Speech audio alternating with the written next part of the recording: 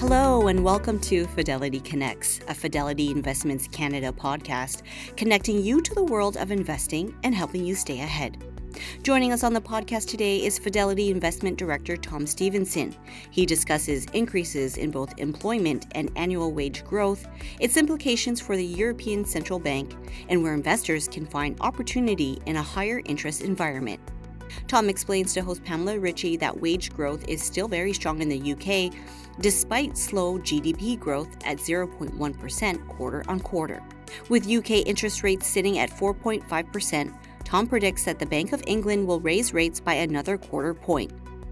Tom says that while AI has the potential to become a transformative technology, it also can have negative implications for job losses and other labor market disruptions.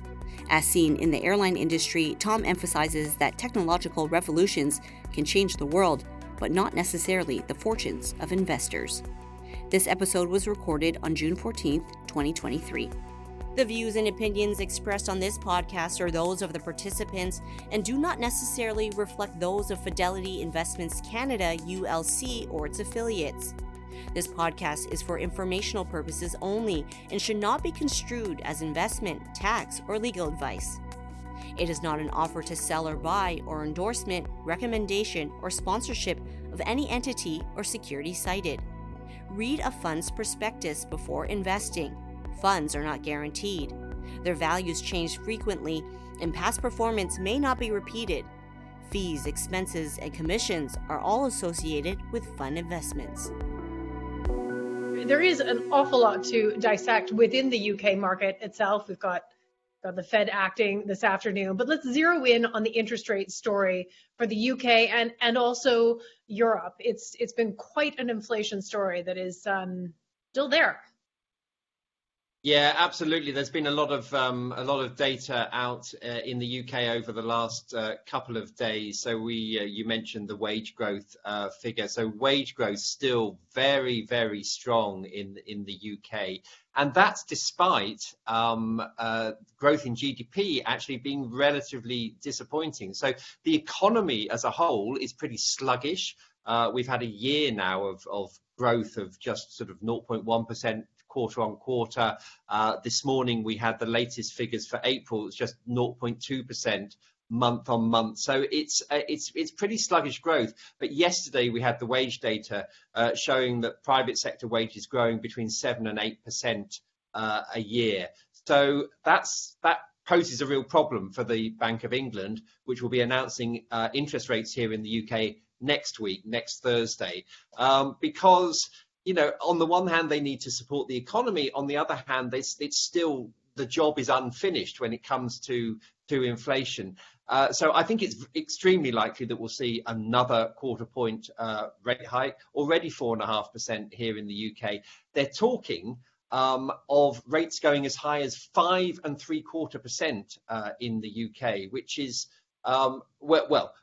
that's pretty spectacular, and it would cause a real problem for the housing market in particular. A lot of mortgages are rolling over at the moment, and people who are used to paying 2%, even less than 2% on their mortgages are suddenly going to be facing 5 or 6%. It's hard to see that won't have a big impact on the economy here in the UK. Yeah, no, fascinating. So, I mean, the degree to which, so in Canada, unlike the US, there are lots of variable rate mortgages, and there's a mix in Canada. How similar is that to the UK? Yeah, there is a mix here, but increasingly in recent years, people have moved to fixed rate mortgages, which in the short term cushions people. They haven't really noticed this slow but steady rise in interest rates month by month. Interest rates have risen from next to nothing to 4.5%. It protects them in the short term, but then suddenly there's a cliff edge because you get to the end of your 2-year fix or your 5-year fix. And in particular, the 2-year fixes is a problem because many people took out mortgages during the pandemic. There was a bit of a boom in the housing market. Interest rates were extremely low. People took advantage and got very favourable interest rates for a short period of time. Those are now rolling off, and that's where the problem lies. Interesting. So the ECB itself also, it's difficult across Europe. They have a lot of different economies actually going on. Of course, it's always the case. How tense is it with the ECB continuing to indicate that rates must go higher? Yeah, it's a similar situation in continental Europe as it is in the UK, because on the one hand, we've got really a very sluggish economy. In fact, the economy in places like Germany, of course, the powerhouse of the European economy, is now officially in recession. It's had 2 quarters of declining growth. And other countries in Europe as well are similarly not growing at all. At the same time, they have a big inflation problem, not quite as big as here in the UK. Our inflation problem is a little bit idiosyncratic. It's a bit specific to the UK and relates to the tightness of our labour market. Not quite the same thing in Europe, but they still do have a much higher inflation rate than, for example, in the US. It's just not coming down quickly enough. So the ECB has been really clear that it's going to keep raising rates until it gets on top of inflation. And that's where the tension lies. And that's where the tension lies. So can we just sort of continue to take a look at the European story, just as we're on that now? It's been a bit of a gangbuster story since the beginning of this year, with Germany in recession, as you said, the powerhouse.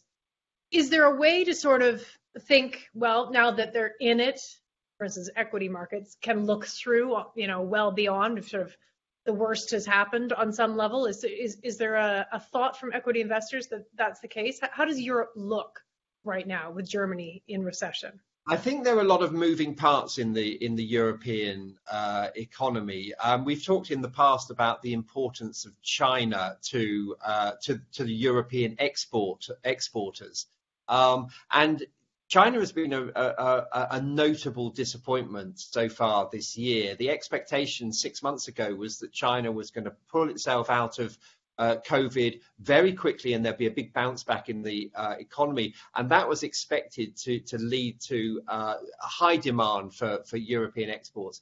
Because that hasn't really happened, and I think people don't really understand why it hasn't happened, and it may be to do with just the length and depth and extent of the COVID restrictions in China. But anyway, the recovery has not happened, and I think that has fed through into the European equity markets, because the European recovery story, which everyone got very excited about really in the last quarter of last year and the first quarter of this year, was premised to quite a high degree on that Chinese story. So the failure of that to come through has been a bit of a problem for investors. And then add in the ECB's squeeze on inflation and the German recession, and it starts to look a less exciting story in Europe than maybe it did 6 months or so ago. Not least actually because the market moved ahead quite well. Right. Okay. Really interesting to get those thoughts. Just briefly, while we stay within the general region, going back to the UK for a minute, the equity markets, it's interesting. There's lots of dividend payers. For instance, so-called value trade can do quite well when you're looking at UK markets, for instance. We have seen rates be pretty high on gilt bonds, gilts, basically. What does that spell ultimately? Does that harness things, and from a government perspective, from large investors' perspective? What do you see there with gilt rates rising? The UK government bond market is really interesting at the moment. So you'll remember, go back to last autumn, there was a lot of political turmoil in the UK. We had the very short-lived Liz Truss government. We had this ill-fated budget where unfunded spending promises were made, and the markets called foul, and gilt yields shot up last autumn. Well, they came back down again pretty quickly because the government was replaced, and there was a sense that stability had been returned to UK politics. That was good. What we're seeing now is the inflation story and the interest rate story has driven government bond yields back up. They are now above the level that they were at last autumn.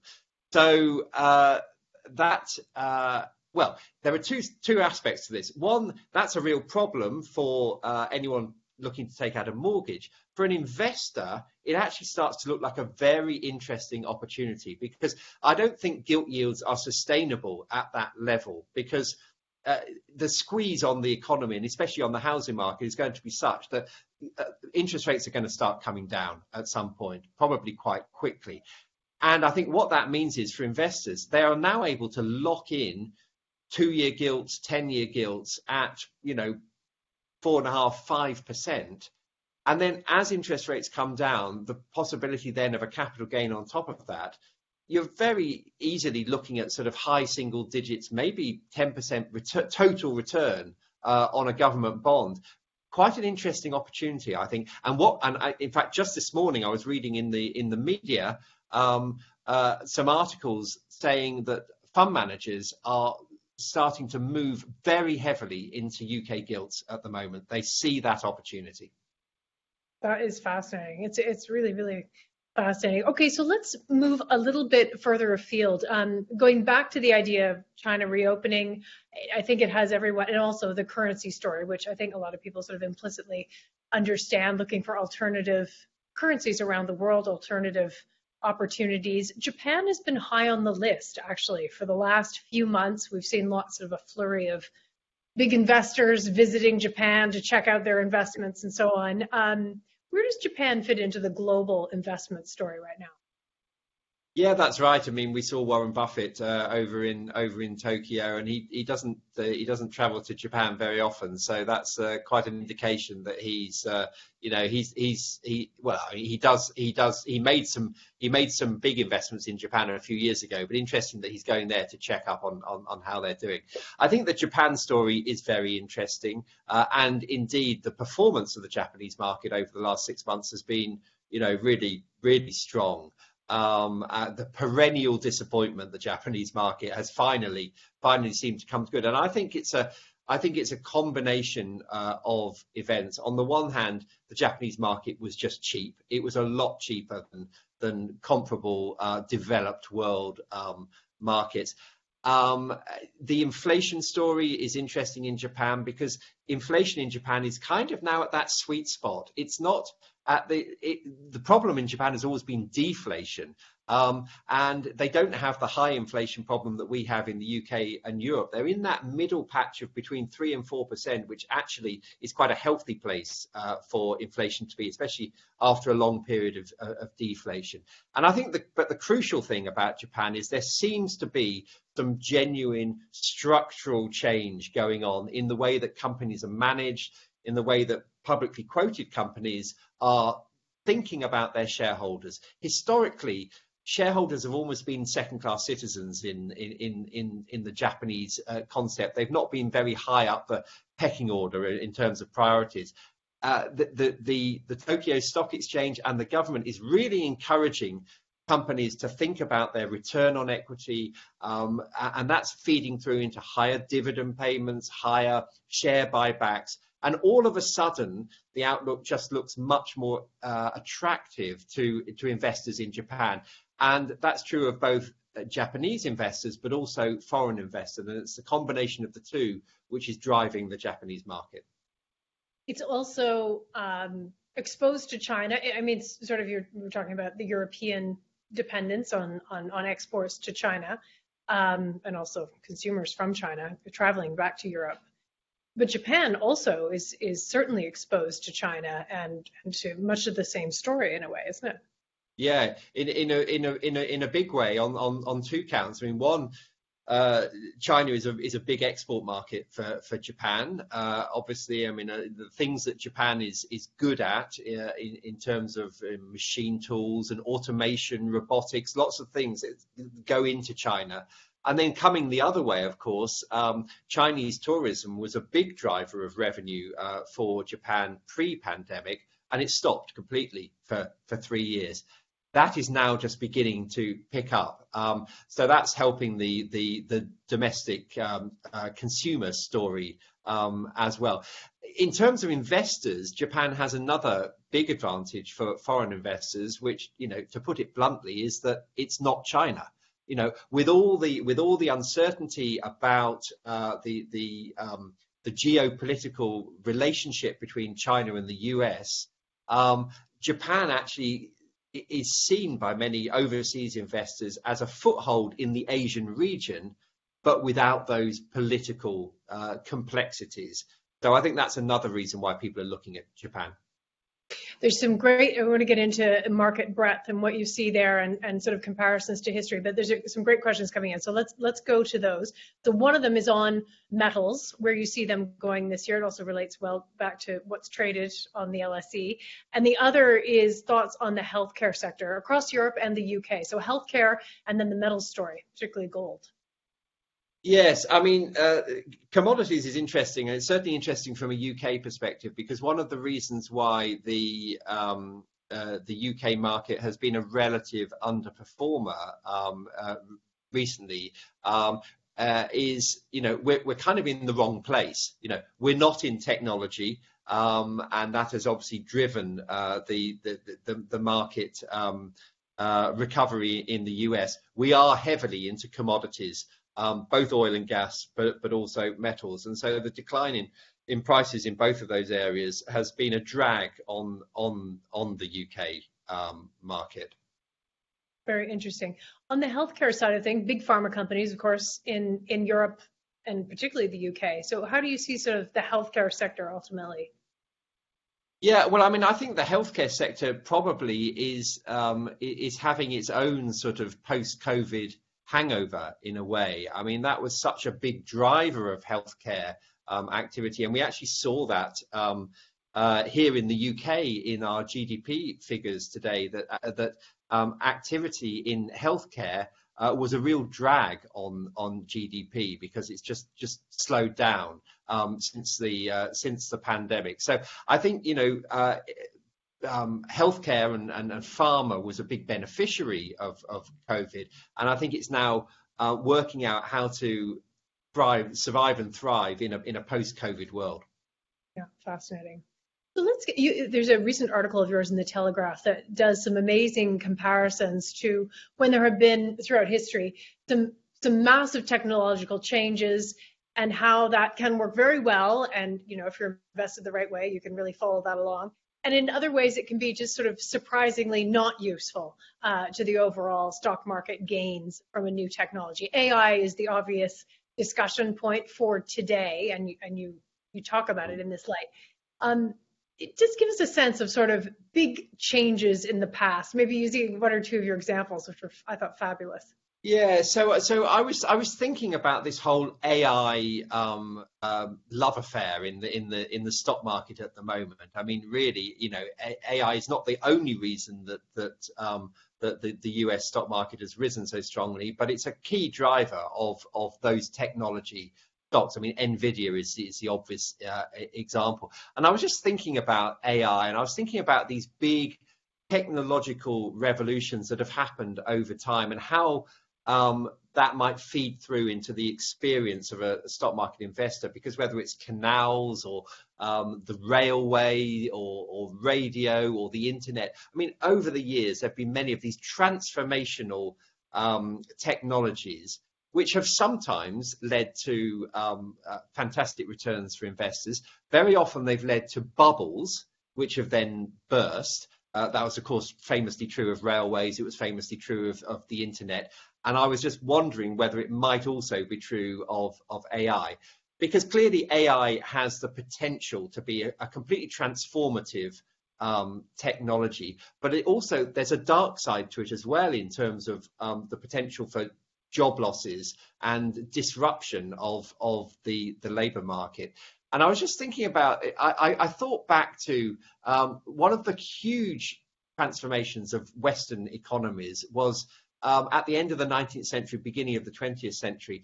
The economies were completely based on the horse. They were everywhere.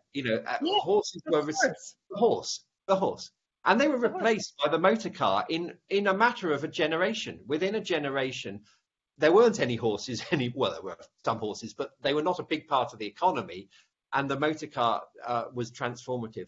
But it was transformative in ways which maybe people wouldn't have predicted. So, for example, in the 1920s, almost all cars in the United States were bought on consumer credit. So that the whole sort of consumer finance industry was really born out of the motor car. The advertising industry was really born out of the development of the motor car, persuading people to buy it. So sometimes the implications are not obvious, and maybe the implications of AI will not be obvious. And then the last thing I wanted to draw attention to was sometimes a technological revolution can change the world, but cannot change investors' fortunes. And the great example of that, of course, is the airline industry. Warren Buffett famously said that, the best thing that anyone could have done on the day that the Wright brothers took off at Kitty Hawk was to shoot them down. Because actually, from an investor's perspective, yes, air travel changed the world, but it's been a disaster for investors because there have been big losers, there have been big cycles. As much money has been lost out of air travel as has been gained.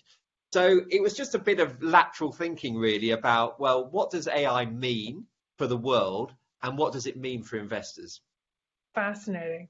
So, and as you say, it could take a generation for anything really to work its way through and to become sort of part of the furniture.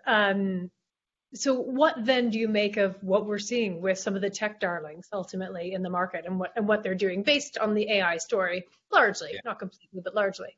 Yeah, I mean, I think that is the most interesting market story at the moment is this massive divergence that we're seeing between the small handful of companies which are driving the US market to new highs, and indeed.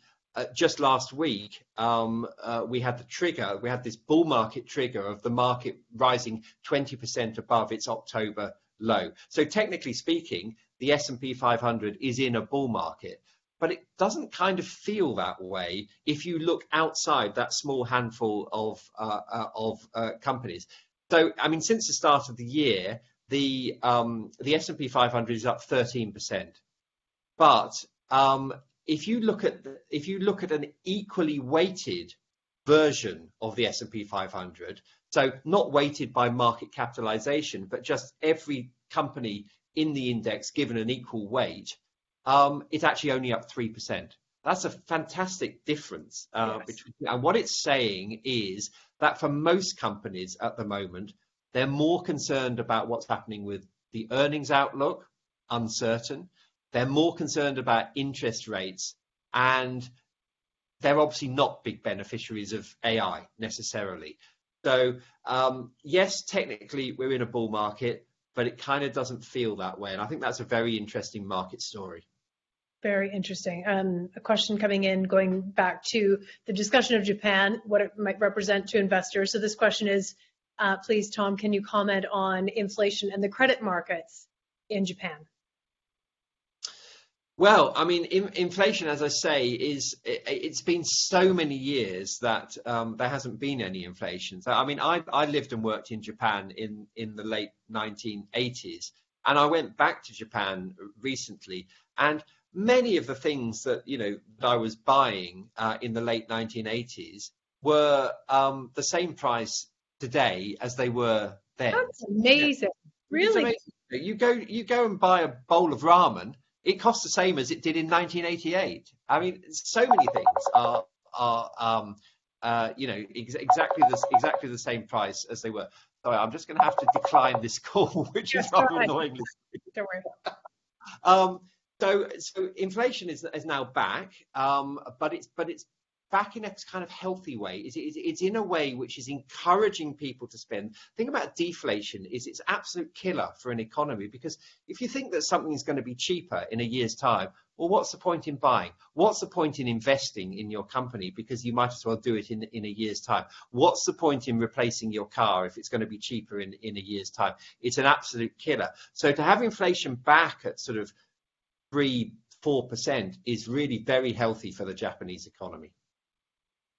That's fascinating to see sort of ultimately where that goes.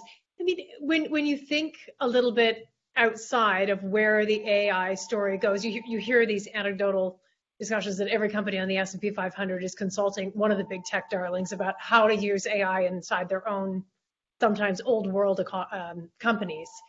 I mean, that is the type of second derivative, perhaps, effect, and ultimately how you invest that. I mean, what do you think about that when you hear about those discussions of how it may be developed and people invest in the developers, but it ultimately benefits, as you say, other places?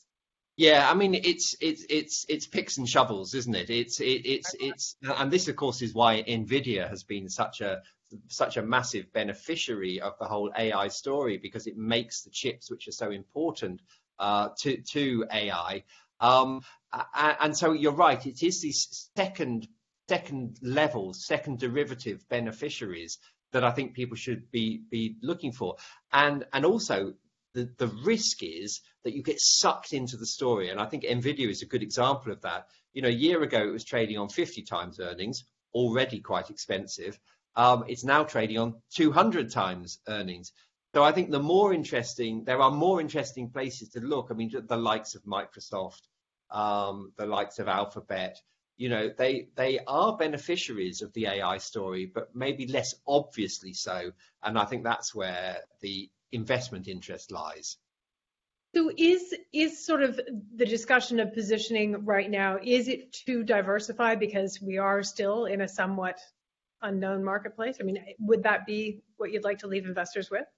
Yes, I think diversification is absolutely key at the moment, because there's so much divergence between performance levels within markets, but also between markets. I mean, we've talked about many of the markets, you know, the US, you know, in a bull market, China really doing very badly, Europe doing badly, the UK kind of working out whether it's cheap or whether it's cheap for a reason.